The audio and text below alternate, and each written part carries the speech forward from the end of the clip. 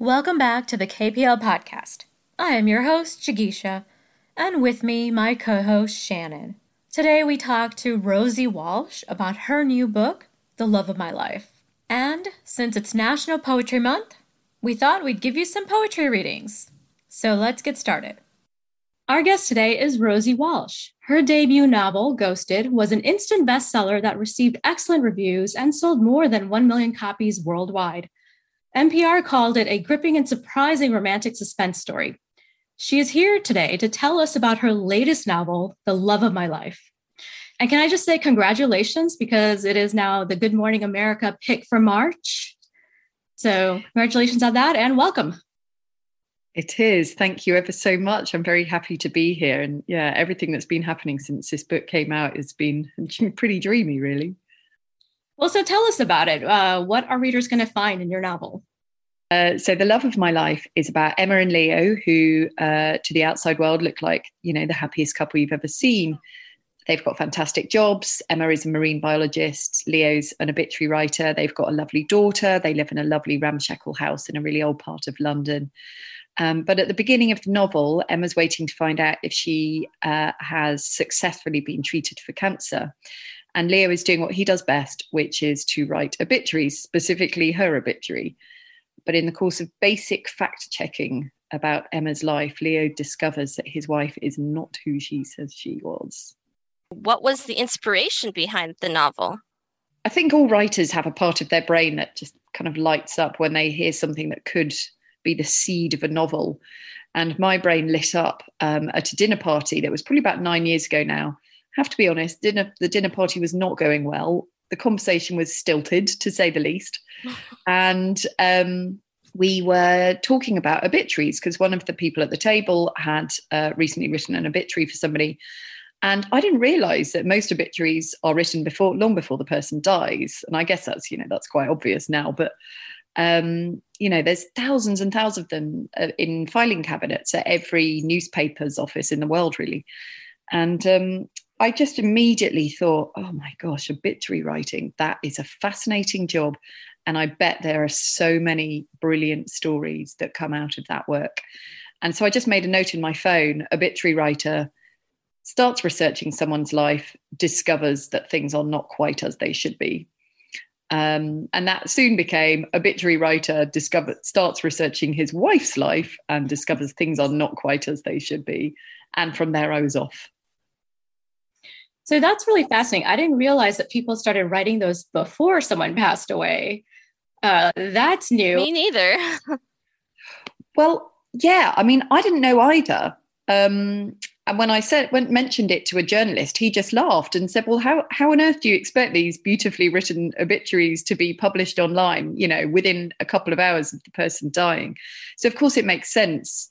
But what I love about it, and, the research that I've done, is that the art of obituary writing is not just a sort of niche thing in a corner of journalism. It's a really big deal. There's a huge community of obituary writers globally, and they're all busy all of the time. They don't need somebody to have died.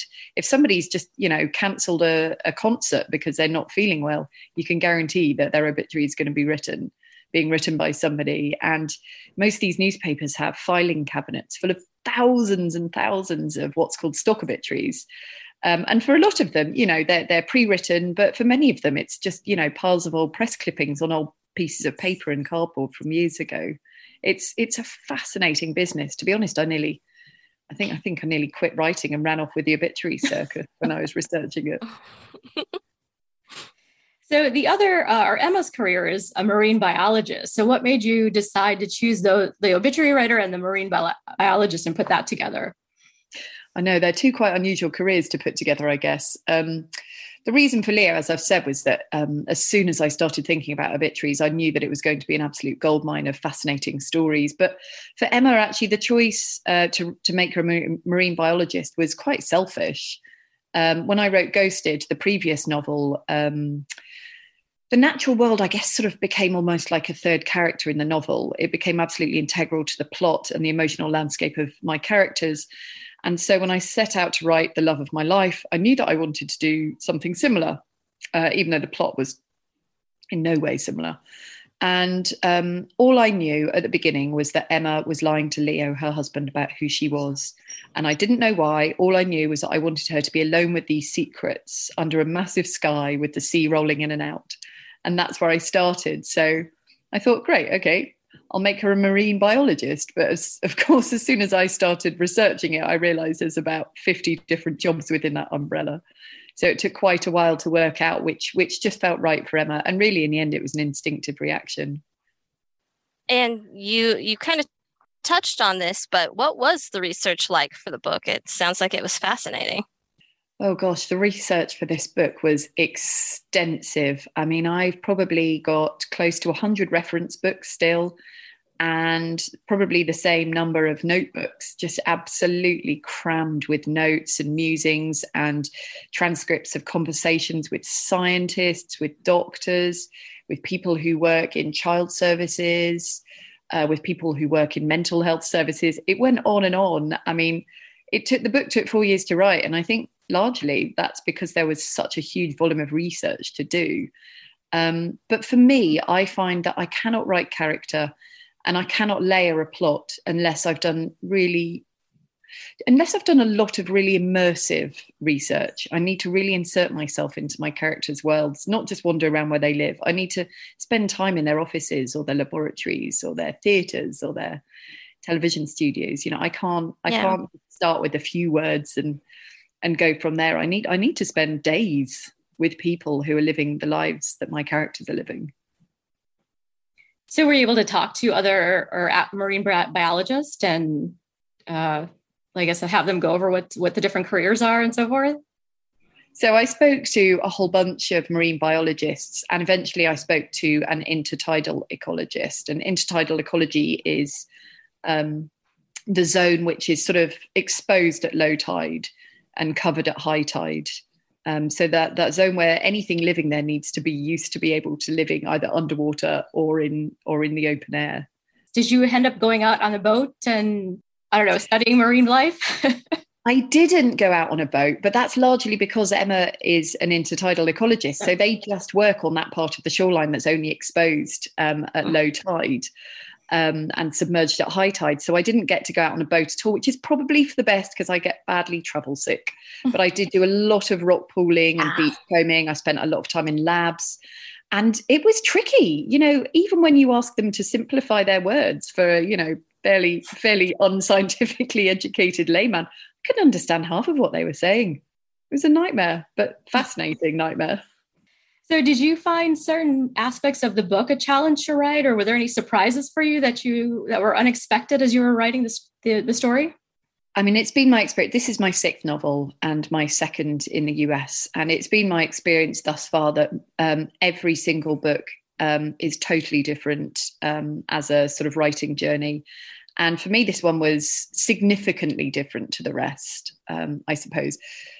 Firstly, in that I normally plan my books quite meticulously, scene by scene, with, you know, I've got a whole complicated post-it note system. I'm not quite sure what you guys call them, maybe sticky notes, where you can stick notes on the wall. Yeah. I normally plot quite extensively, scene by scene, using post-it notes. With this one, I'd been working on it for 8 months and been unable to plot it. And so at that point, I just had to make the slightly terrifying decision to just go for it and start writing and trust that it would eventually write itself, because it seemed impossible to plot. And anyone who's read it will probably see that it was it's a fiendishly difficult plot to hold together. So I think, you know, that was very unusual for me, not knowing where I was going. And at times I found it really hard. It was a real struggle. And at times I very nearly gave up on this book. And if it wasn't for my agent cracking the whip and basically insisting that I carried on, I'm really not sure I would have done. I started reading blogs by authors about how to walk away from your novel that isn't working. And I was convinced that was my path. So I'm quite glad I stuck it out, really. Oh, yeah. Yep, definitely. Yeah. One of the questions we ask is, what are you reading, or what do you recommend if you've got a couple of books that you'd suggest for us?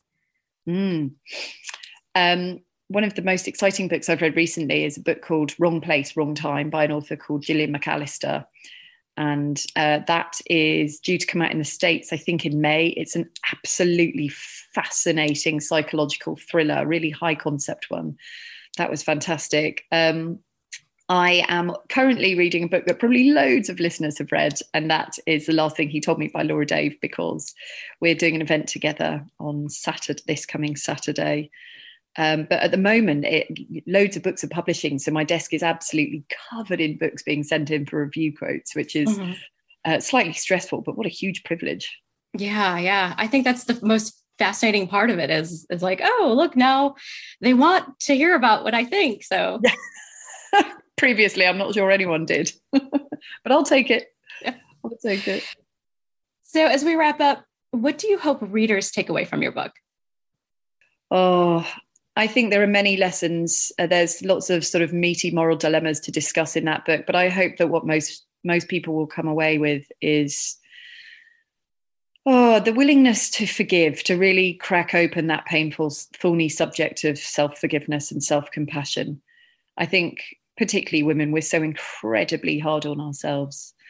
And what Emma goes through in the story, particularly the past tense story, when we discover about why she's been lying for all of these years, it's pretty hard going, and self-forgiveness is at the absolute center of her journey.